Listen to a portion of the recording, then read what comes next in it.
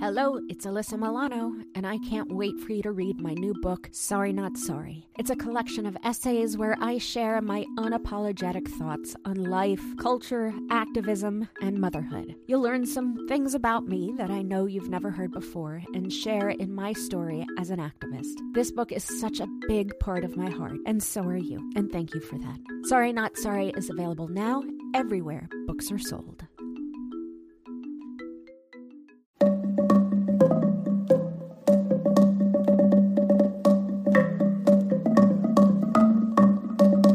Hi, I'm Alyssa Milano, and this is Sorry Not Sorry.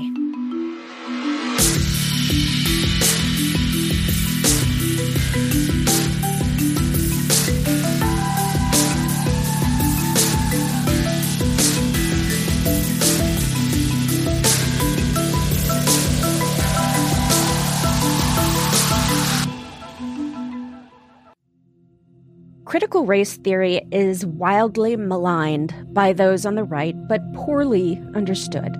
My guest today, Dr. Victor Ray, can help us sort out the truth from the lies.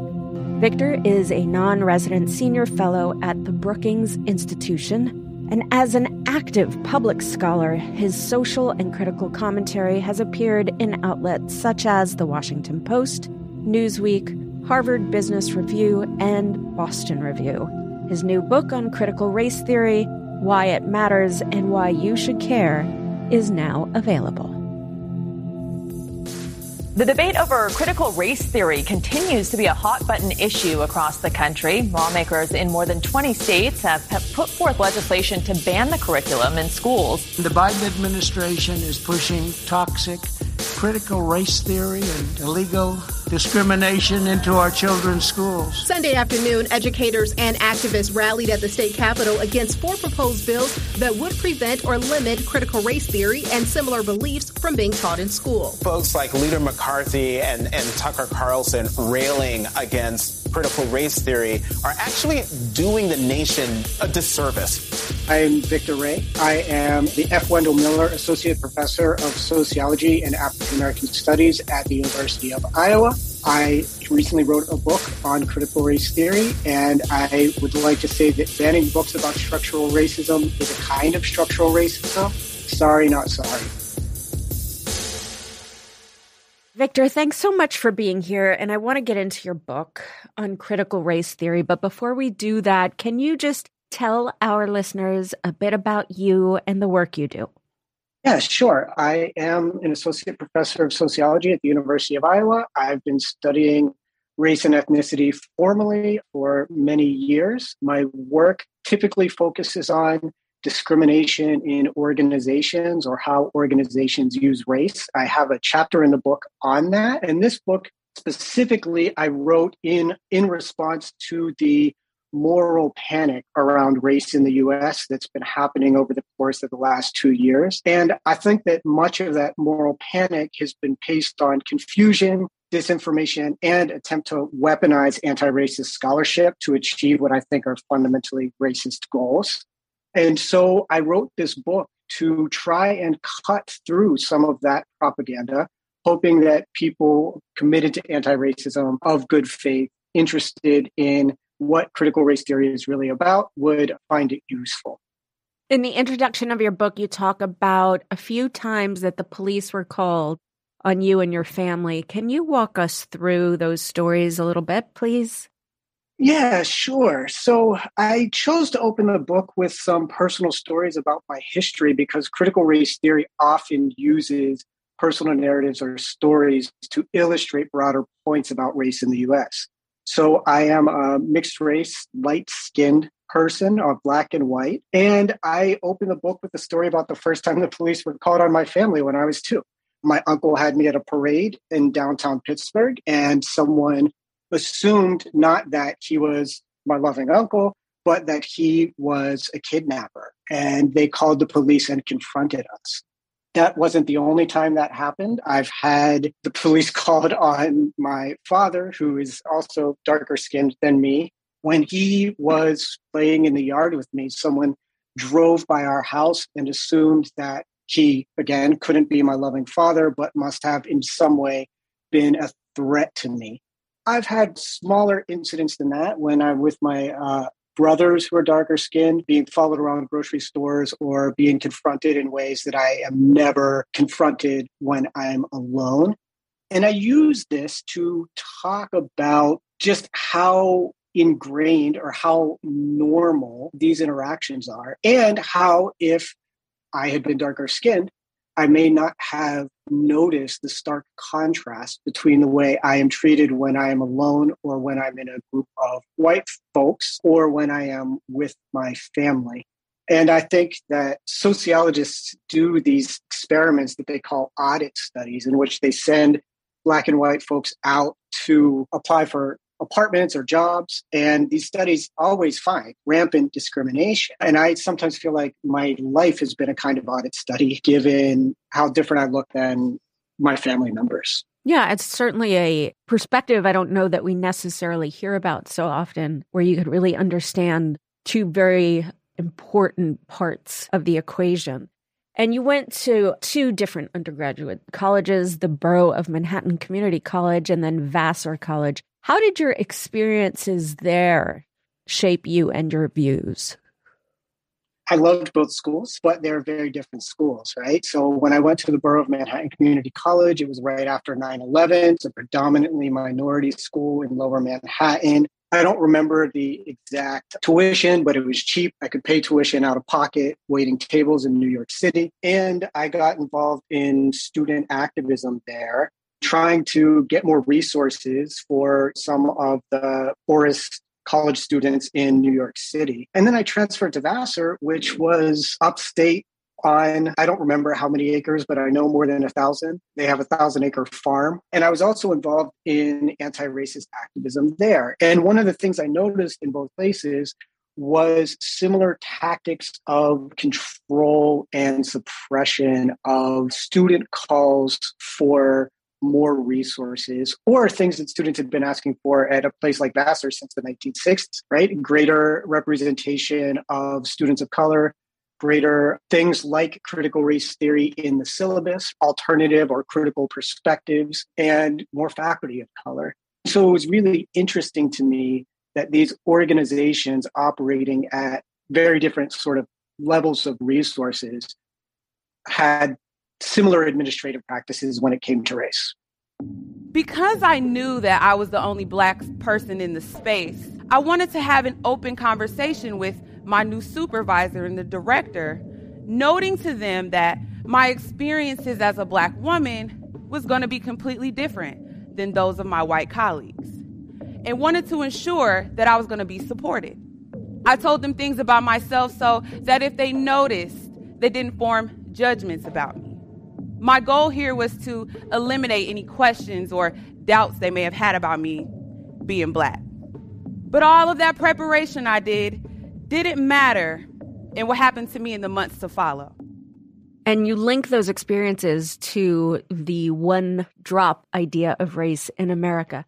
How did we get to that understanding of race, and what impact has that understanding had on our country? The one drop understanding of race it developed historically in a couple of ways. First, the earliest definitions of race in the United States were based on the interests of slave owners, right? Who were often sexually assaulting enslaved people on their plantations or their labor camps.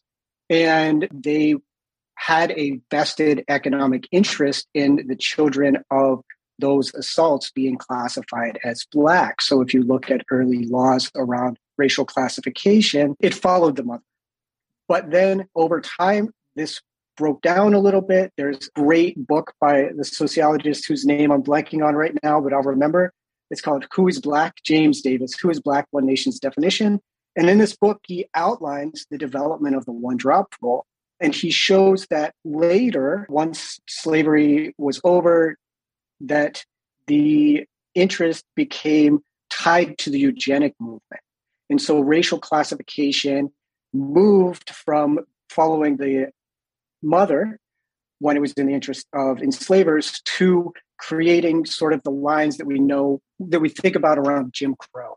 And so here, folks were worried about racial contamination, racial taint. And again, property interests and keeping folks under the rules of the Jim Crow order. So classification moved from the mother to the one-drop rule, where it was any quote-unquote Black blood, any Black parent, any Black ancestor, however far back one was considered Black in the U.S. And so I want to talk here about sort of how strict this rule was.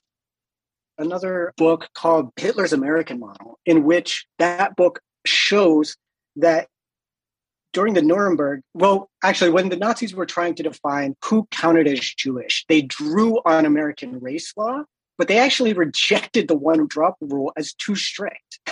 They were like, no, this actually goes too far.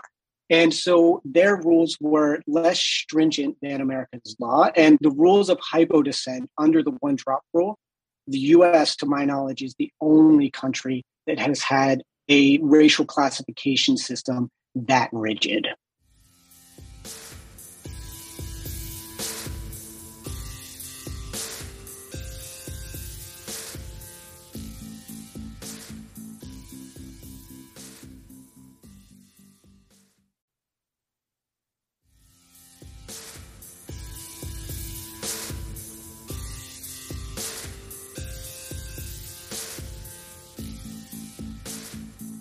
Critical race theory. We have been hearing this phrase. A lot of people have been attacking critical race theory, but none of them really know what it really is. So can you give us, in layperson's terms, a good definition of critical race theory? Sure.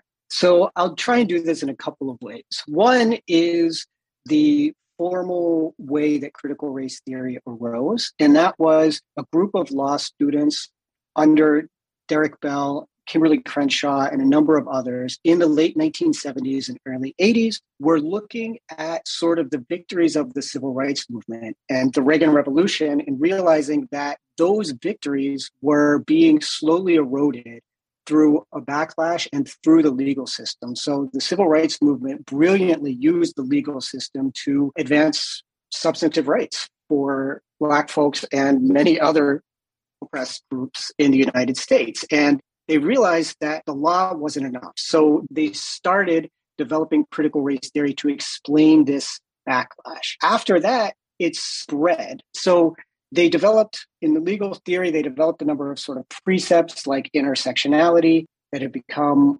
widely used and sometimes misused, widely understood. And it spread beyond the law to education, to sociology, to political science, to a whole bunch of other places. So now I think after its sort of emergence in the law, I think it's become a broad framework for thinking about race and thinking about why race and racism and racial inequality are so intractable. And you see them across so many sectors of American society. You see racial inequality show up in places that you wouldn't often expect. I can't wrap my head around why this is such a controversial idea. Is it just that there's conservatives that just refuse to see it for what it is or have manipulated it to fit into their own narrative? I think it's important to go to the root of how this started, right? This moral panic around critical race theory started as a political movement. And so I am very clear in the book that I think the folks who started this movement are propagandists. I think they're not interested in what critical race theory actually is. Do you agree with this book that is being taught that babies are racist? Senator, I do not believe that any child should be made to feel as though they are racist or though they are not valued or though they are less than, that they are victims, that they are oppressors. I don't believe in any of that. But what I will say is that when you asked me whether or not this was taught in schools, critical race theory, my understanding is that critical race theory as an academic theory is taught in law schools, and To the extent that you were asking the question, I understood you to be addressing public schools. I think that they are intentionally muddying the waters around this sort of history of critical race theory and its importance for a couple of reasons. So I just said that critical race theory arose to explain the political backlash, and it did a very good job of explaining, for instance, why housing segregation remains so resilient, why anti-discrimination law hasn't transformed workplaces very much despite being on the books for 50 years, why schools have, in some cases, become almost as segregated as they were before Brown versus Board of Education. So critical race theory did an excellent job explaining these things. And I think during the pandemic, we saw the largest civil rights protests in U.S. history in response to George Floyd's killing. Right after that, we saw a ton of movement around books explaining sort of the history of racism in the United States. We saw some schools adopting some of these books. We saw students, I know, for instance, I teach classes in critical race theory, and my students have become incredibly invested in the idea following the protests of 2020. And so I think this scared some people, and they found critical race theory, a scapegoat on which to sort of project their fears about racial inequality and the real uprising and the real changes that people were asking for. And they found a way to interrupt that movement, or to try and interrupt that movement. And they have created a counter movement. But again, in the book, I think debating with people who are acting in bad faith is always a bad move, because you end up giving them a platform for their ideas, and that is what they want. They want the platform. They're not concerned about honesty, and it can bring misinformed converts. Another thing that I highlighted in the book is that there's good evidence that for folks who are opposed or who think that the United States is already racially just, giving them evidence that it's not can actually deepen their commitment to the idea that it is. So, for instance, there's a study that shows if you tell people how racially unequal the criminal justice system is, right? If they believe that it is just, they end up supporting more punitive policies on learning that it is unjust, because it affects their sense of self and it's a threat to their identity. And we saw a similar study come out that showed the same effect when folks heard early on that COVID had a racially unequal impact. They started opposing mask mandates and opposing shutdowns, right? Thinking this won't hurt me or this won't affect me if they were in the majority. So I think there's a risk in how you engage, and engaging bad faith folks can actually end up reinforcing their ideas. It's so true. And you may have answered this already, but just to be really thorough, in your book, you write that white backlash to CRT is a racial reckoning. What did you mean by that? Yeah. So in 2020, when the protests against George Floyd's murder spread, there came this narrative in the media that we were in the midst of a racial reckoning. And so I mentioned the bestseller list having a bunch of books about race on it for the first time, or a rare event. There were things like companies saying they were going to contribute to Black causes. There were companies saying they were going to double or triple down on their diversity and inclusion. And this all represented a reckoning, and a racial reckoning. And so I think that the backlash is also a reckoning, and it may be a reckoning that is more formidable in that the white folks, it's largely white folks fueling this backlash. One of the things that critical race theory emphasizes is that whiteness in the United States is often an unmarked category. So we don't think of whites as a group having racial interests as a collectivity. But in seeing this moral panic around critical race theory as a kind of reckoning, I think the laws banning books about race in schools, banning books about Dr. King in schools is a reckoning. Do you think the adults that banned these books have read these books? Absolutely not. No, definitely not. Absolutely not. Because I don't think a moral compass could let you ban books that say equality and loving each other. These teenagers in York, Pennsylvania are standing up to the latest example of controversy surrounding history and race that is affecting a growing number of America's public schools. And there are some white parents saying, we don't want our kids to learn the real history of race in the U.S. or how things actually played out during the civil rights movement. We've seen this backlash used as a basic political weapon with some success. The former president said CRT was tearing America apart. Glenn Youngkin, who won the Virginia gubernatorial election by campaigning on CRT, and maybe even more troubling is that it's being used in school board elections across the country. What will the impact of this be? I think, as a sociologist, I think the impact is always up in the air because I think there are counter mobilizations. This is really hard to say. I think parts of this could backfire. In terms of, I would just think of myself here. When I was a kid, if you told me the book was banned, like I was going to read it because I figured that anything that grown-ups didn't want me to engage with was something that I should probably know a little bit about. So I do think there's a risk that this could backfire. What I worry is that having read about the history of this kind of McCarthyism, because I think this is really a kind of McCarthyism, is that it can lead people to self-censor. The laws written about critical race theory are super vague.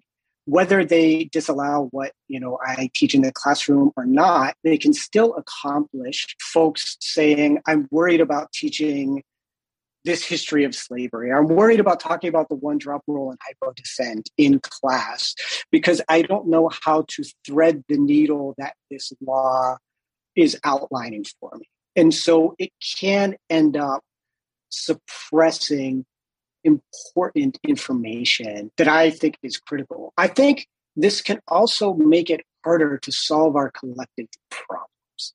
So here I would say the research on folks learning about race, even critically in schools, shows that it's helpful. It creates empathy. It creates support for students of color. And that kind of cross-racial empathy, I think, is critical for getting along, for navigating current America and for navigating the future of the country. And I think making that more difficult can benefit some folks, but I think it harms everyone overall. You mentioned what you teach in your classroom, and I want to talk a little bit about school curricula. First of all, is critical race theory used in primary and secondary schools? And if so, how? I teach at the college level. I don't think critical race theory is taught in primary or secondary schools. Definitely not in the formal sense of the legal theory that was started in the 70s and 80s. I don't think first graders are learning about intersectionality. I don't think first graders are learning about the one-drop rule. I think it's a classic moral panic. That being said, I do think certain ideas from critical race theory would be actually good for kids to learn. I'll give this example of my son. When he was, I believe, about 4, we were in the car, and he says to me, "Daddy, why did the police kill Freddie Gray?" And I'm not sure if you remember that case, but it was a case in which some police officers picked up a man in Baltimore and threw him in the back of a truck, and he broke his neck on the way. His neck was broken. He didn't break it. His neck was broken on the way to the station, and he ended up dying. And I was shocked. I teach this stuff, but I was absolutely shocked because we're in the car. And so I figured if my son was old enough to ask, he's old enough to get an age-appropriate answer. And I did my best to explain to him sometimes the police do bad things, right? Sometimes, and this is tied to America's history of racism, which we had already discussed. I think kids deserve to know about their world. I think kids are smarter than a lot of folks give them credit for. I think they know what's going on around us. And I think they know when parents or schools are trying to hide things from them to a large degree. And so I think kids should, and I would also say the research supports me, kids should get an age-appropriate discussion of race and racism and America's racial history. That should just be part of the curriculum. I was just going to say, Florida has passed a law that prevents teachers from teaching anything that basically makes white kids feel uncomfortable about historic events. What is the purpose of these laws? And I guess also, what will their impact be? This is super interesting to me. And I write in the book, like, America's history is uncomfortable. And it should make you uncomfortable if you are like a normal person. Why is everybody so fragile that they can't learn about the truth because it might like emotionally upset them? Give me a fucking break. Leave it to the state of Florida to take anything to the next level. Florida Senate Education Committee just passed a bill called Individual Freedom that would prohibit schools and private businesses from making white people feel uncomfortable when teaching or training about historic racism. Because according to Florida's snowflake in chief, Governor Ron DeSantis, who's been pushing for the bill, it's white people who need emotional and psychological protection in America. The other thing I would say is, as a mixed-race person growing up in predominantly white schools, I was subject to some pretty uncomfortable moments in history class and in other classes. And so discomfort is a general part of learning and growing as a human being.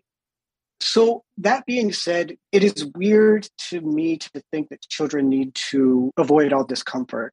So in the book, Lies My Teacher Told Me, James Loewen writes about this. And the thing that I think is really good in his analysis is he says that one of the things that happens when you water down or sanitize history is you make it boring. So kids who read about conflict and read about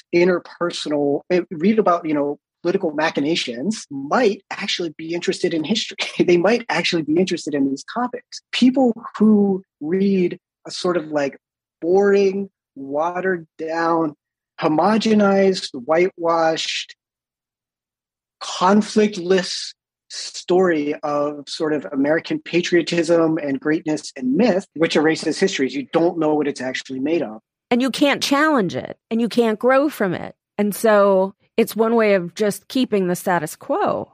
Yes. Yeah, it definitely supports the status quo. And if you look at the report that the Trump administration put out, the 1776 report, it was just widely, in response to both the 1619 Project and the critical race theory panic, it was widely panned by academic historians. But the point of it was to create sort of a triumphalist narrative of American history.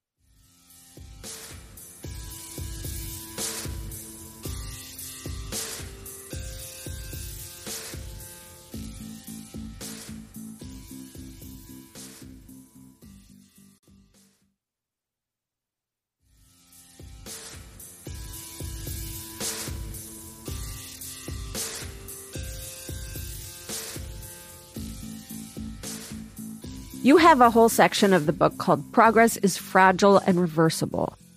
And I think we are definitely seeing that right now. Tell us what you mean and how critical race theorists view the idea of progress.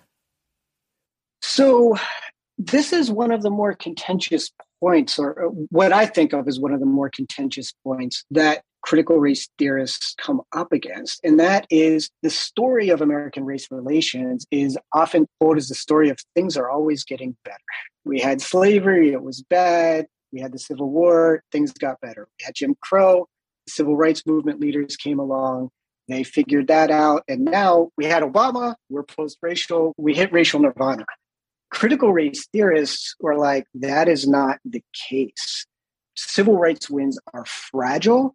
And the long periods of sort of bad racial stasis have been more characteristic of the U.S. than the brief movements around the Civil War and Civil Rights Movement that advanced substantive rights. And so if you look at American history through that sort of frame, you recognize that after the Civil War and after Reconstruction, Jim Crow arose and lasted decades in which Black folks in the U.S. South had very few enforceable rights, up to and including bodily integrity, and under lynchings that could be murdered with impunity, right? So the Civil Rights Movement dealt with a lot of that, but then the advances of the Civil Rights Movement around things like affirmative action and employment law also started to be eroded very quickly after. And I think we're still in a period of that erosion.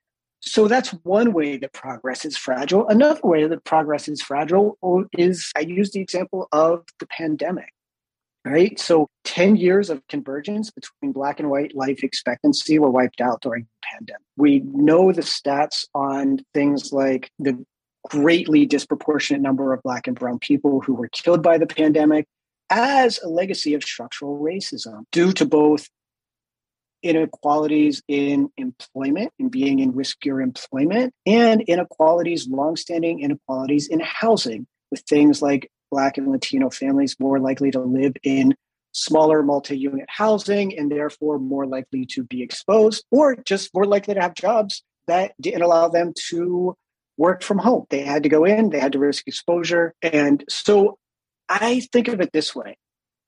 And we can even, if we look at the overturning of Roe, no win is ever final. No win for civil rights or broader inclusion is ever final. There are always folks, reactionary folks, opposed to those wins and dedicated to long-term strategies to overturn. And that is pretty central to critical race theory. There's incredible vaccine hesitancy because of racism in the past and how it deals with the medical community. I'm getting specifically to Tuskegee. From 1932 to 1972, the Tuskegee syphilis experiment was a study conducted by the U.S. Public Health Service designed to study and observe the natural progression of humans infected with untreated syphilis. Conducted entirely on poor, uneducated African American men in and around Tuskegee, Alabama, the study was run in collaboration with Tuskegee University, then known as the Tuskegee Institute, which enrolled 600 African American sharecroppers from Macon County, Alabama, including 399 men with latent syphilis and a control group of 201 men who were syphilis-free. As an incentive for participation in the study, the men were promised free medical care, but were deceived by the U.S. Public Health Service, who disguised placebos, ineffective methods, and bogus diagnostic procedures as effective treatment options. But I'm just curious as to what that correlation is, because that also came up. Many states were trying to pass anti-CRT laws. And also, in those states where we are seeing anti-CRT laws, we're also seeing voter suppression laws aimed primarily at people of color. So all of this must intersect, correct? Absolutely. I think they're part of the same movement. The movement denying that structural racism exists and making it impossible to teach about it.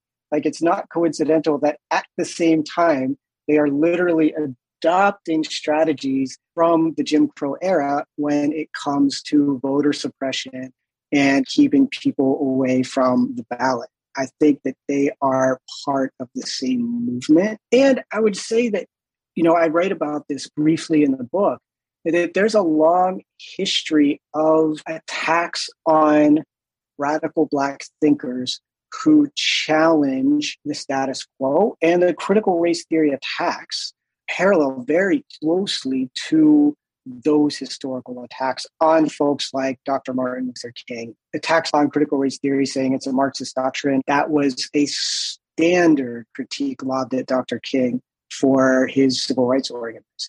Yeah, well, we are moving into an election cycle. And so, I'm sure CRT will be under attack again across the entire country. So what should people know and be thinking about when they hear candidates using CRT and maybe identity politics more broadly as November approaches?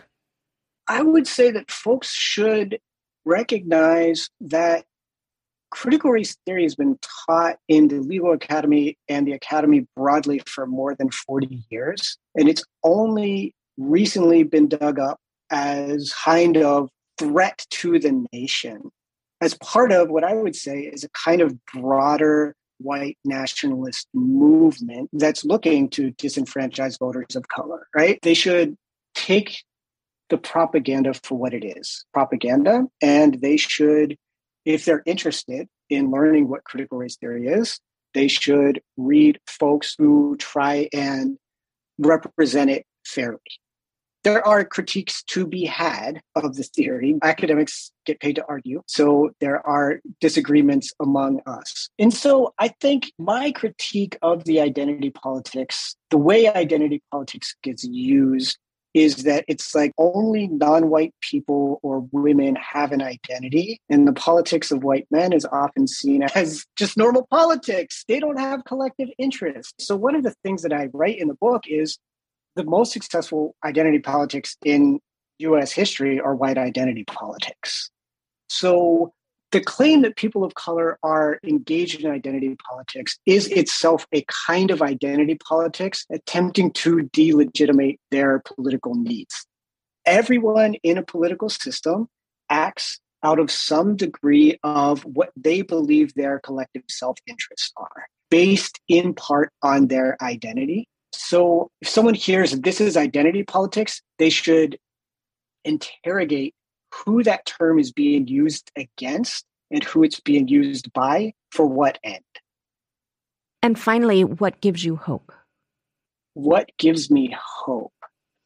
Critical race theory gives me hope. I talk about this in the book too. Robin Kelley has this idea of freedom dreams, and that oftentimes the most sort of liberatory politics come from folks collectively working together and trying to imagine better futures. And I think that's one of the things that critical race theory tries to do. It recognizes that these problems are hard. And it recognizes that fighting for a better world together is a way to make that world, right? To create solidarity. And so those are the things that's what gives me hope. Well, Victor Ray, you give me hope. Thank you for all you do and for being a part of the podcast. Thanks for having me. Some of you may be wondering, what's the deal with the GOP freakout over critical race theory? It's everywhere and was even used as a GOP call to arms at a conservative Christian conference last week. The old Marxism used economics to gain control. The new Marxism uses identity politics. And the result is something that looks nothing like America. There's no reason to believe that this new Marxism will result in anything but what the old Marxism resulted in. Critical race theory is racism, pure and simple. And it should be rejected by every American of every race.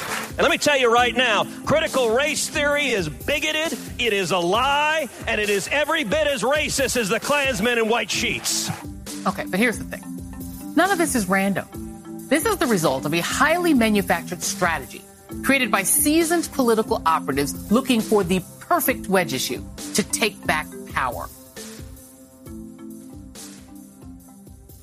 It just blows me away that Republicans have decided that doubling down on white supremacy is a winning electoral strategy. Even more so, it is soul-crushing that they have often been right. Spreading lies about race, about gender, about sexuality, about our very history, both its flaws and its triumphs, will hurt us for generations. It is an existential crisis for our nation, and it will make it so much harder for us to right the injustices in our country. If we don't own our failures, we can't own a better future. If we don't develop new academic, social, and cultural theoretical models, we won't have any framework to get there? Why are we so afraid of understanding ourselves? Why are we so afraid of making an equitable America? Because that's what white supremacy is all about. Fear. It's about cowards seeking desperately to blame someone else for their own unhappiness. Someone with less power, with less access, with less ability to access the full benefits of their citizenship. We can't let the cowards win. We just can't. Sorry Not Sorry is executive produced by Alyssa Milano. That's me. Our producer is Ben Jackson, audio editing and engineering by Maciej Lewandowski, and music by Josh Cook, Alicia Eagle, and Milo Bugliari. Don't forget to rate, review, and spread the word. Sorry, not sorry.